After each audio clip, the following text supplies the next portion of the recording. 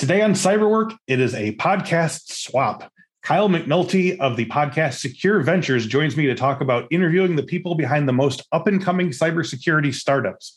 We discuss the best advice he's received on the show, how to get your own podcast off the ground, and his own security startup, ConsultPlace. All that and more today on Cyberwork.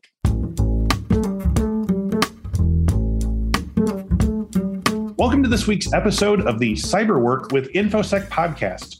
Each week, we talk with different industry thought leaders about cybersecurity trends, the way those trends affect the work of InfoSec professionals, and offer tips for breaking in or moving up the ladder in the cybersecurity industry. Kyle McNulty is a cybersecurity jack of all trades. He has worked in consulting for several years, most recently leading the cloud security and DevSecOps practices for CDW and Focal Point. He also has his own podcast, Secure Ventures, where he interviews CEOs and founders in the space. Additionally, he's a founder himself, building a cybersecurity consulting marketplace, which is called ConsultPlace, to solve problems he has faced firsthand. So it's always fun to have a fellow podcaster on the show, and we've had a few.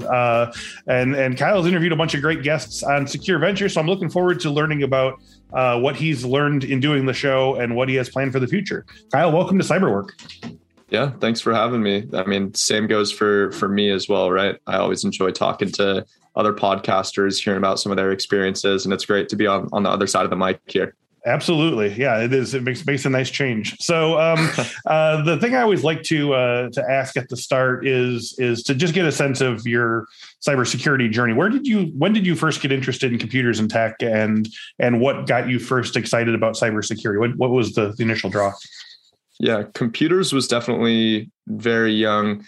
Grew up in an age where everyone was playing video games from a pretty early age. Yep. And then one of my first experiences with cybersecurity, which didn't even really occur to me as a cybersecurity kind of scenario until later, but was hacking a video game that I played with my brother growing up.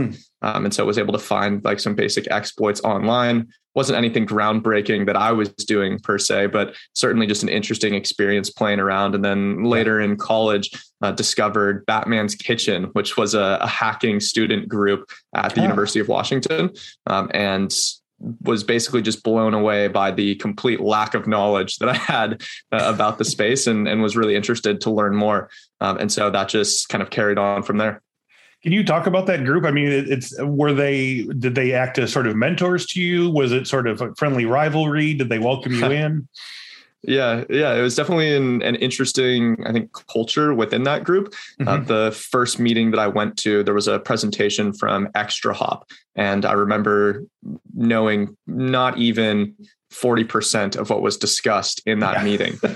And I kind of picked up after I went to more and more meetings that there were a lot of other people that kind of stumbled upon this group, but then would just kind of move on. And so because it was so daunting, I think there was kind of this understanding that, okay, only a select few are actually going to kind of continue on and be a part of this very kind of close-knit group. And admittedly, I never made it into that extremely close-knit group. They were doing all sorts of capture the flag competitions, but I did keep going. And over time, I think they realized like, okay, this guy's actually here to stay. Like maybe he's not going to fully dive in and become like one of our key contributors in the competitions themselves, but he's clearly interested in the space and wants to contribute. And so they were great about just kind of welcoming me in, showing me the ropes on some of the easier capture the flag problems and bearing with my very novice level questions. But it was a good experience all in all, and certainly my introduction to the more technical aspects of cybersecurity and kind of penetration testing in particular. And I imagine also the sort of the community of it, that you had all these people who are very excited about this one thing, and even if the newcomer is sort of, they sort of sniff the perimeter a little bit, like you're they can, they're all excited about this one thing, and they want to make sure that you're bona fide before you jump in as well, and that's kind of cool. Yeah, I mean, it was definitely interesting seeing something that was still kind of an academic focus that a lot of people were excited enough about to spend like their Friday and Saturday nights doing these competitions. So, I mean, certainly was a very kind of eye-opening experience about just the industry as a whole and how excited a lot of people really are about it. Okay, so I like to start my research on my guests by looking through their LinkedIn profile, and you get a pretty good sense of their. Yeah, it's a really good way to sort of get a sense of the career arc and the journey. So, you graduated from University of Washington with a Bachelor of Science in Informatics and Cybersecurity.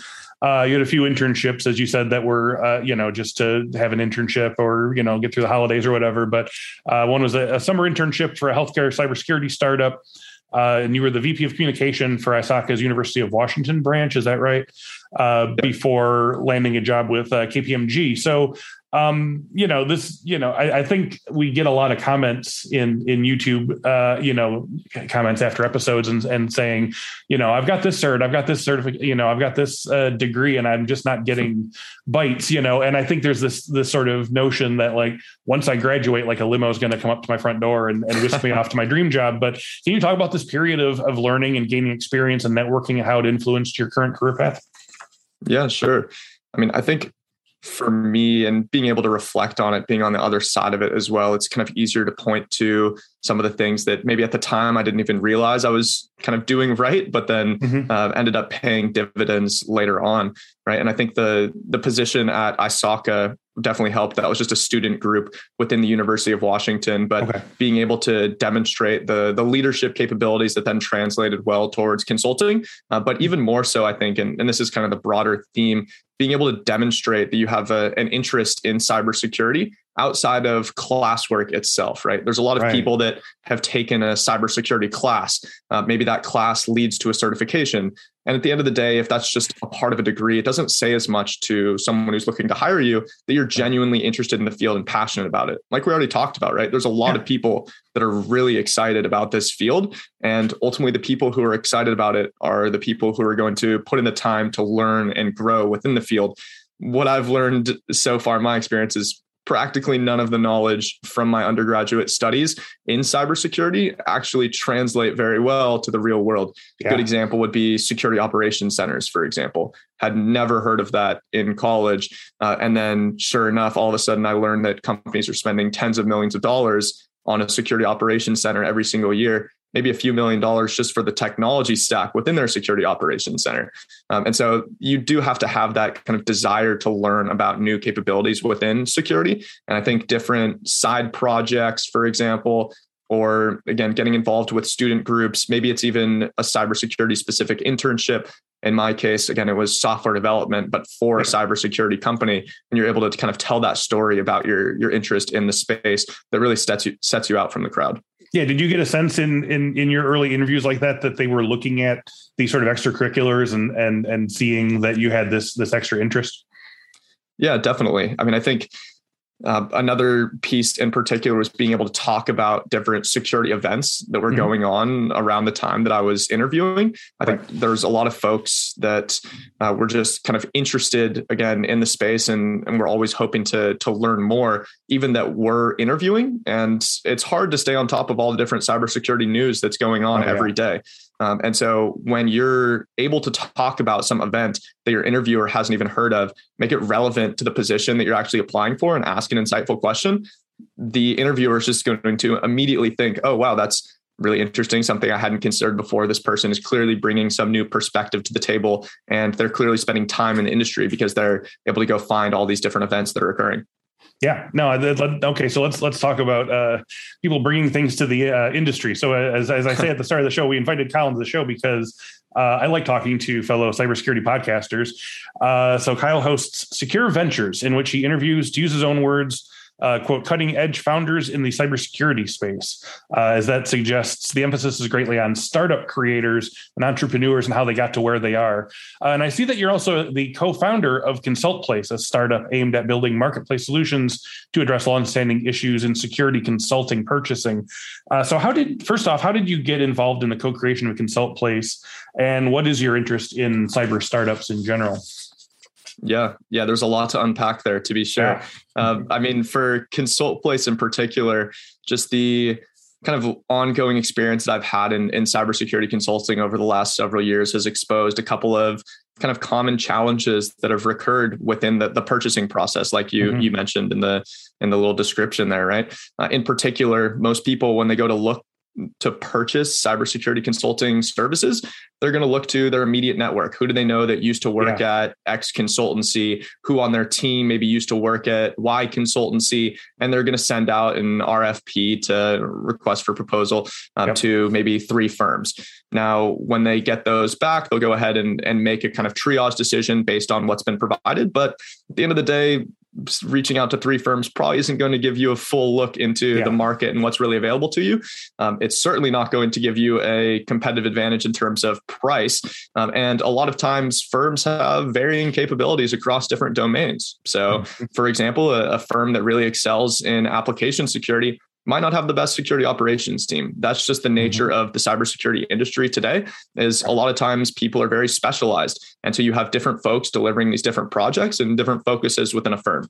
And so the whole idea behind ConsultPlace was providing additional visibility into the entire cybersecurity consulting market and allowing these buyers to find the consultancies that are actually going to provide the most value for them.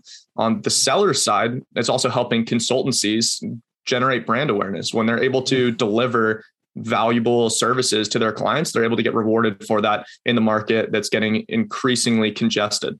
Okay. So do you have, you have active sort of clients that sort of work with the space to sort of advertise their consultancy. And then you have like kind of like a search capability or whatever is that more or less how it works? Yep, you're on the right track. You can think of it sort of as like a Yelp for cybersecurity consulting at this point, where it's very review driven. And so when someone goes and works with a cybersecurity consultancy, they can leave a review about the type of project that they had, the value that they derived from it, what was their experience like. Then basically. Yep, exactly. You're not doing like the direct purchase through it. Then you're just getting a sense of the scenery or the landscape. So making it a completely free service for all these different folks that are looking for that additional visibility and looking to inform some of those purchasing decisions. Okay. Do you get feedback from people who have used the service? It seems like it's really helping people out, because I think you really hit on a nice point there, where I think there's so many things that people have to do in their day-to-day job in cybersecurity or otherwise, where you're given the task of like, get a consultant, and you're like, I don't know where to begin with that. I don't even have a sense of what the landscape is like. Let me just reach out to LinkedIn, people who have the right, title in their name or whatever. So have you heard from people who have said that this sort of like opened up their strategies? Yeah, we've gotten a lot of really positive feedback from all the different folks that we've shown it to. I mean, admittedly, the product's still pretty early on in its life cycle. We launched fairly recently. And so we're still really building out that catalog of reviews there. That can be a little shout out to the audience here. If you work with cybersecurity consultancies and want to help contribute to this kind of community-based platform, please do go leave a review. I'm sure we can drop the link in the show notes here. Absolutely. But again, a lot of the folks that we've talked to are saying exactly what you just said. We completely identify with this problem, and we're supporting it as much as we can. Okay. So tell us about Secure Ventures and what listeners will hear when they tune in. So what is an episode that would make an excellent intro to the podcast in general, either because it's so entertaining or just encompasses the ethos of the show? Yeah, I think the Bruce Schneier one in particular, he's probably the biggest guest that we've had on the show so far, which was, again, I was a little surprised actually, just when he responded saying that he was willing to hop on. But I mean, if you've listened to How I Built This, for example, which probably a lot of the folks here have, just because it's such a popular podcast, How I Built This focuses more on entrepreneurs who have kind of already made it. So if you think about like Drew Houston of Dropbox, for example, Drew's not getting a lot out of going on a podcast and sharing his story, right? That's just more him doing a favor to Guy. Whereas our goal is to interview founders that are still in the trenches. So these founders are working on cybersecurity companies. They're building from the ground up. They're trying to grow their sales pipelines. And I'm interviewing them to understand, okay, what are some of the challenges that you've experienced so far? What was that transition like, taking the leap into entrepreneurship full time? What are some of the unique wins that you've had in the cybersecurity space, and really what's next for you moving forward? So just try to be able to tell that founder story as much as possible, hear about their kind of career start in cybersecurity, like you kind of started this podcast off with, and then how that transitioned into their endeavor today. Yeah. Do you has your sort of approach to, getting their story changed at all just in the process of doing the podcast?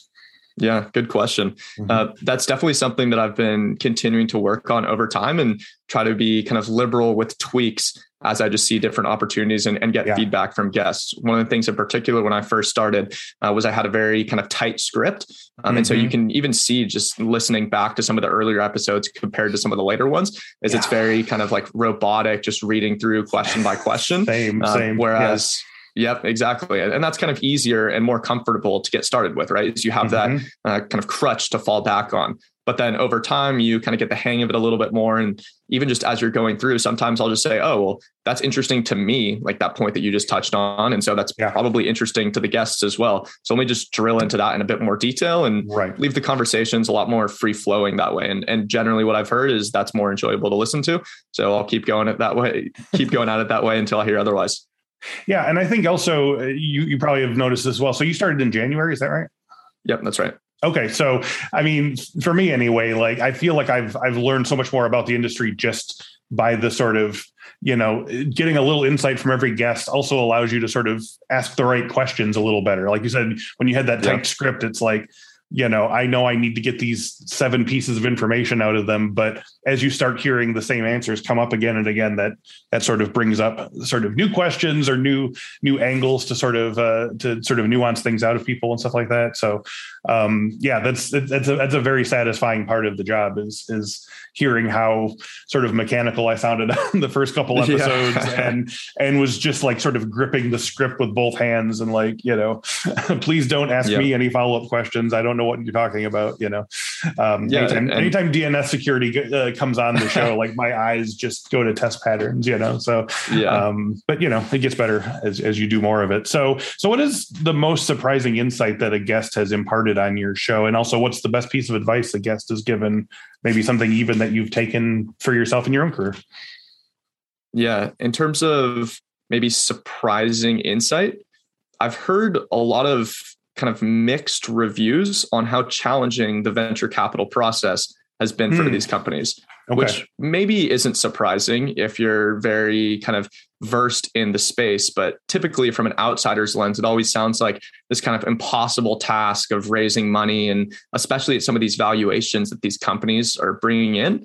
But there's a lot of founders that were able to get through it fairly easily, right? And able to kind of make that leap into entrepreneurship, immediately raise several $1 million and be off with just an idea and start building a product. And so it's been kind of incredible for me to hear, well, you don't need to actually have a full product already built out. You don't have to work without a salary for 1.5 years to build a full product before this can actually be something feasible. There's a lot of people that are kind of midway through their life. They might have wife, kids, and they're able to still make this transition because of some of the different financing resources that are available out there.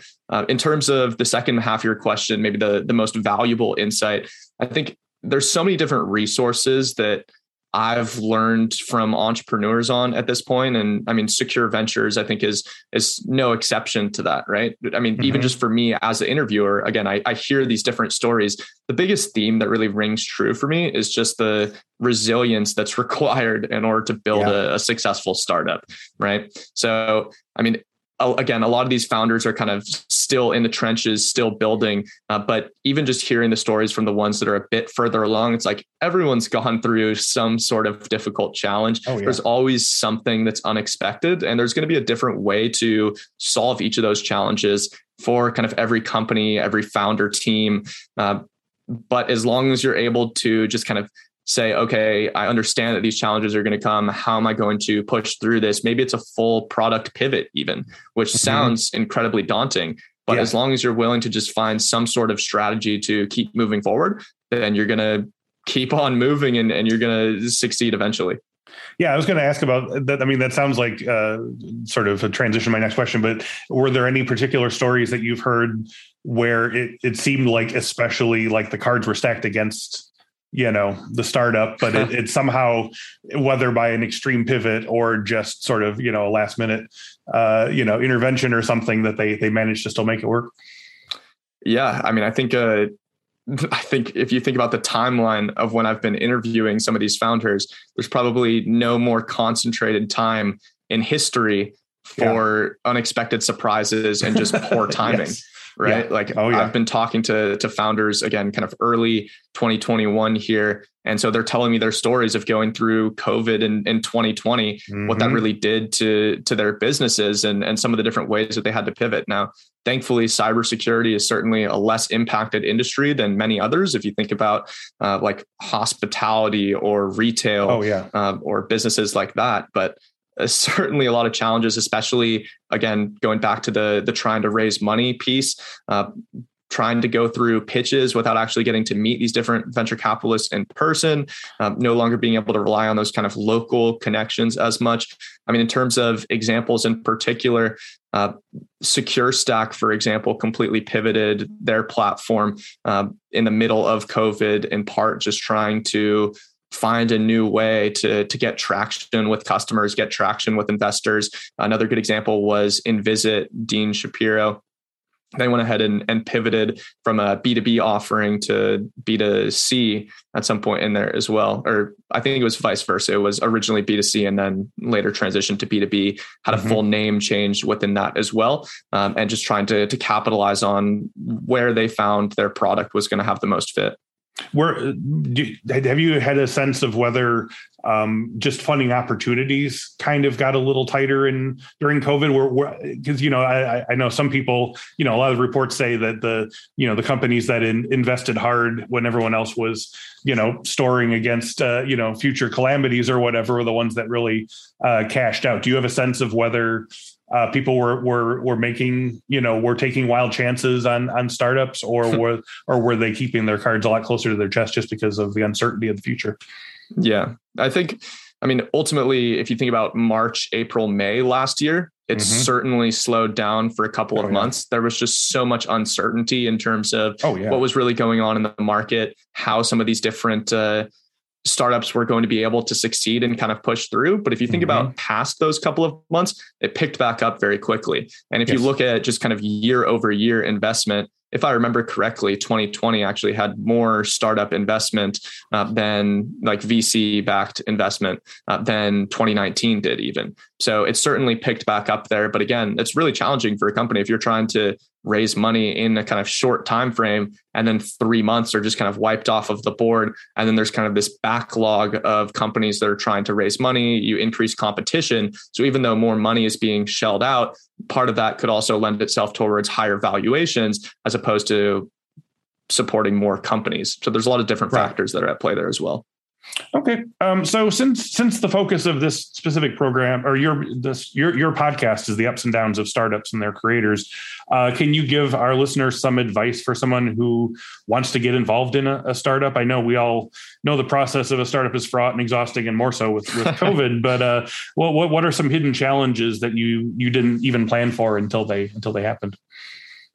Yeah, we already talked about the resilience piece a little bit. Yeah. Another one to kind of harp on that I think holds pretty true with a lot of these different organizations is around experiencing the problem yourself, and the idea of having this kind of hidden competitive advantage. It's something that Peter Thiel talks about a lot, but having this kind of earned advantage where you've experienced some sort of problem, which gives you a unique insight that allows you to better solve that challenge and come up with more creative and kind of spot on solutions that actually address it. So in the cybersecurity space, as a result of that, you often see folks that are a bit older than you might expect, again, kind of starting some of these different companies because they have that time in industry to experience a lot of those different challenges. And then they decide to go out and solve them themselves. And so that's, again, just kind of one area in particular. If you're thinking about founding a startup, what are some of the challenges that you've actually experienced so far? And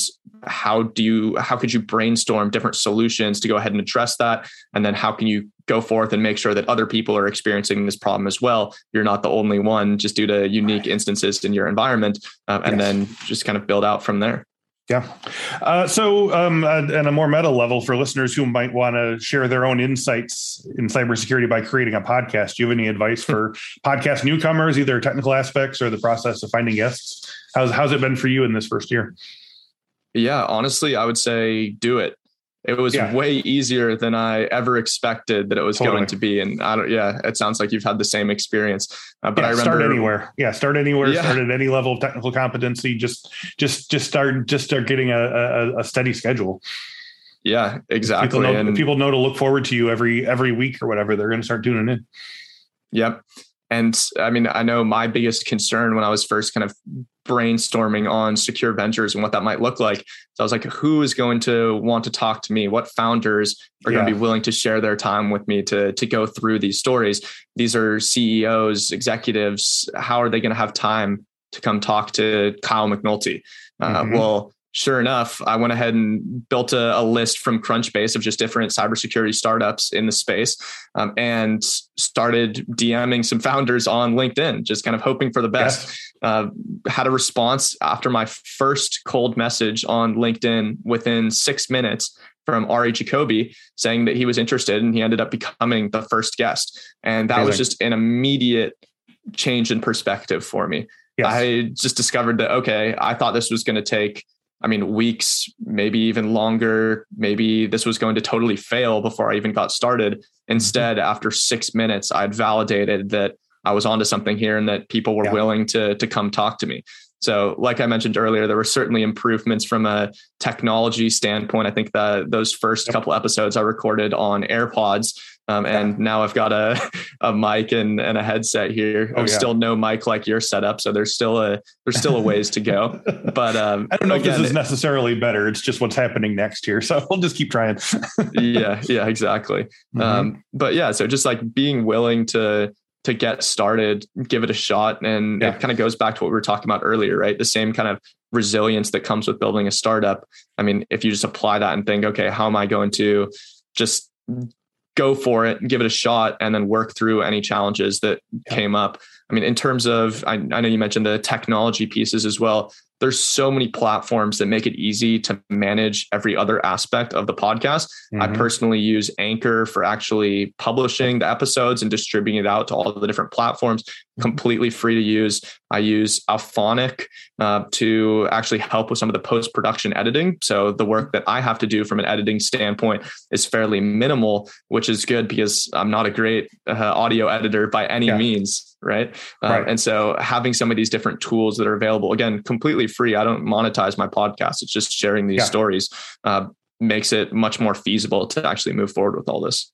Yeah, that's something I want to add too, is I think especially if you're a company that wants to start a podcast or whatever, to have reasonable expectations of what's going to happen at the outset. Like do it to do it. Like there's, if you're like looking to make money off of it within 3 months or 6 months or whatever, like that's a losing prospect. Like we started this just because we wanted to have a podcast in the space and also, just something value added to our classes and so forth. And it took off faster than we expected. But I think if we had made ourselves these deadlines of if it's not great, we're pulling, after 3 months, we're pulling the plug, like it's not going to work. It just sort of happens over a long period of time and a lot of grind, I think. Yep, exactly. Again, as long as you kind of put the time in and have that long time horizon. I know for me, I was definitely hoping the listener count was going to explode a little bit faster. But as long as you see kind of that steady growth, that's exciting. You get little lurches now and again. Right. Yeah. And again, like you mentioned, right, you're not in it for the listener count. You're not in it for the money. If that happens at some point after that continuous growth, great. But that's just kind of a value add. As long as, again, for me, it's kind of sharing the stories of these different founders, learning directly from them, and learning more about what it looks like to be a founder in the cybersecurity space. That's all interesting enough for me. So how far out in advance do you have guests booked, and do you have any dream guests that you're dying to get on the show that we can shout out here? In terms of booking out guests, it definitely fluctuates over time. I've had points earlier this year where the backlog has been like 3.5, 4 months. And I've had points where it drops down to 1 month.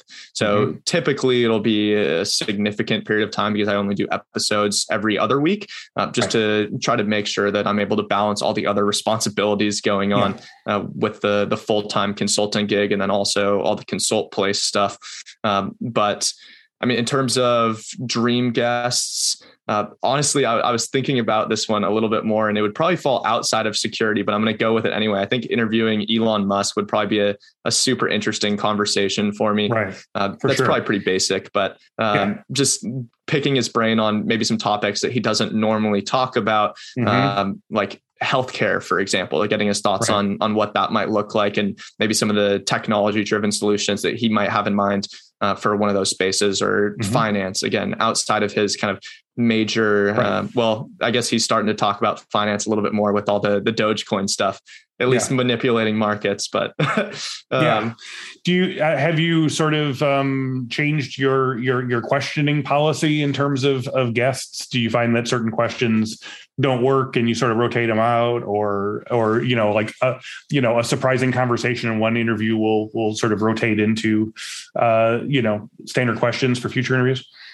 Yeah, I think it's happened more kind of informally than formally, but certainly over time, I recognize that there's certain questions or kind of areas of discussion that might not be as interesting as I'd hoped when they're written up on paper. I mean, something to keep in mind, right, is a lot of times when folks are coming on to this podcast, they're doing so from kind of a brand and PR purpose, right? And so they can't be 100% honest with everything that they talk about. And so it's kind of tempering, okay, how do we get at some of those interesting details without getting to the components that you're able to share? A good example of that is I've had a lot of folks on the show who are ex-military, especially like ex-Israeli military. And for me, I always wanted to hear, okay, what are some of those like crazy cybersecurity stories that probably got you especially interested in the field in that kind of role? But ultimately, that's just a topic that these guests can't really talk about. And so I've dropped that one entirely.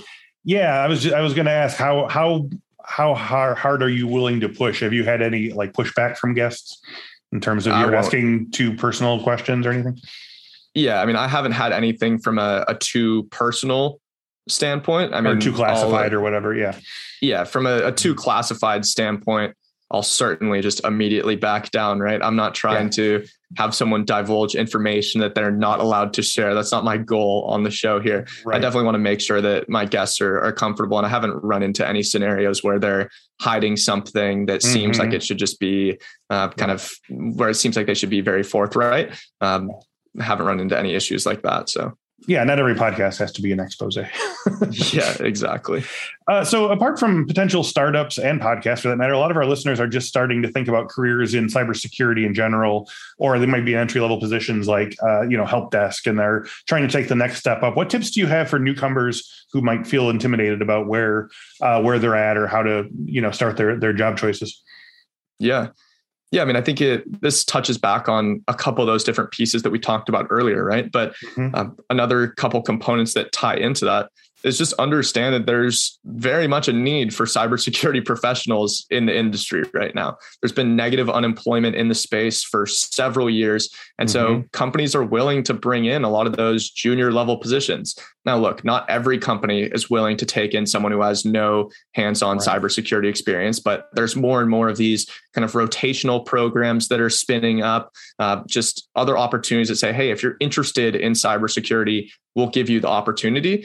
But this goes back to what I talked about earlier, right? Is really demonstrating that you have that interest in cybersecurity and that you're willing to put the time in and the effort, right? If you work in a help desk, for example, you have to be able to tell that story of kind of why you're interested in cybersecurity, what you've done that relates to cybersecurity in some capacity, maybe how you're spending some of your free time outside of work in order to accomplish that, rather than just saying, I work in the help desk, I've dealt with some cybersecurity focused tickets, and I want to do more cybersecurity. That's not as compelling of a case. There's a lot of people who are trying to do that same transition. So you have to go that little bit extra in order to kind of stand out from the crowd.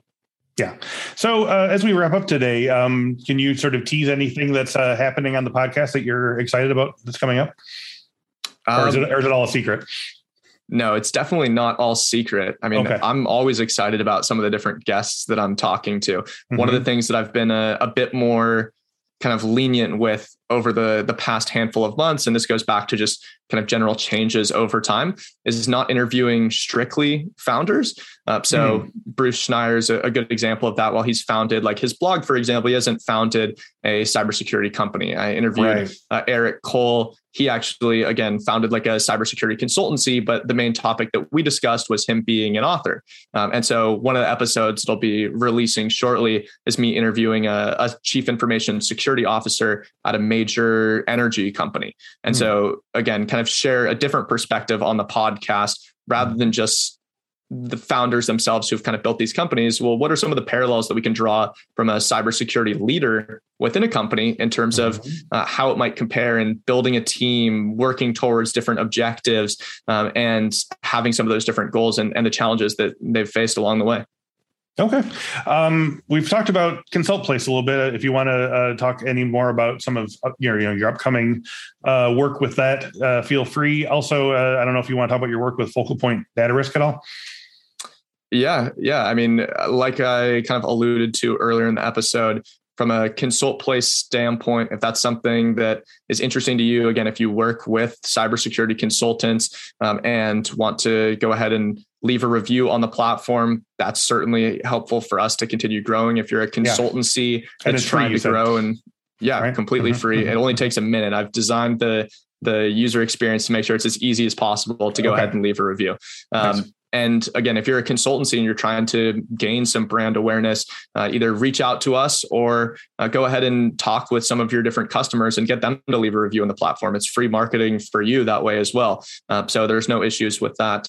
From a CDW Focal Point side, I mean, I'm really excited with everything we've got going on from a traction standpoint. Again, came from Focal Point Data Risk. We just got acquired by CDW just a couple of months ago. And then just in the last couple of weeks, they now acquired Sirius as well. So CDW is really making a name for themselves as kind of the biggest player in cybersecurity reselling. And now they're making that transition into services as well. So there's all kinds of growth opportunities. Again, I specialize in cloud security and DevSecOps. So if you're interested in just having a conversation about some of the challenges that you're dealing with there, please feel free to just shoot me a message on LinkedIn and we can kind of get connected from there. There's no cost, no pressure. Happy to just kind of share some insights and thoughts. Nice. All right. Well, that's the last question for all the beans here. If our listeners want to know more about you, Kyle McNulty, Secure Ventures podcast, or any of these other things, you want to throw some URLs at us? Yeah, sure. I mean, probably the number one place to go is just my LinkedIn profile, and then you can kind of crawl out from there. But secureventures.io or Secure Ventures on any podcast app, wherever you're listening to Cyberwork here. ConsultPlace is just consult.place. Pretty easy. And again, CDW, that's a very straightforward one. You'll probably get lost if you try to look at their website for more than like 6 seconds. But again, just shoot me an email and I'll get you whatever resources or conversation you need. All right. Well, Kyle, thank you again for joining me today. This has been a lot of fun. Yeah. Thanks for having me, Chris. And as always, I'd like to thank everyone at home listening or watching, at home, at work from home. The new episodes of the Cyberwork podcast are available every Monday at 1 p.m. Central, both on video at our YouTube page and on audio wherever fine podcasts are downloaded. I'm excited to announce that our InfoSec Skills platform will be releasing a new challenge every month with 3 hands-on labs to put your cyber skills to the test. Each month, you'll build a new skill ranging from secure coding to penetration testing to advanced persistent threats and everything in between. Plus, we're giving away more than $1,000 worth of prizes each month. Go to infosecinstitute.com/challenge and get started right now. Thank you once again to Kyle McNulty, and thank you all again for listening and watching. We will speak to you next week.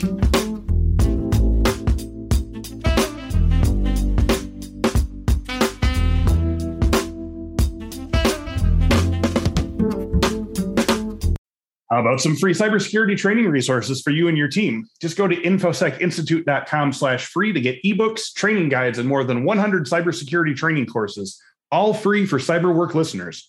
Go to infosecinstitute.com/free and start learning crucial new skills today.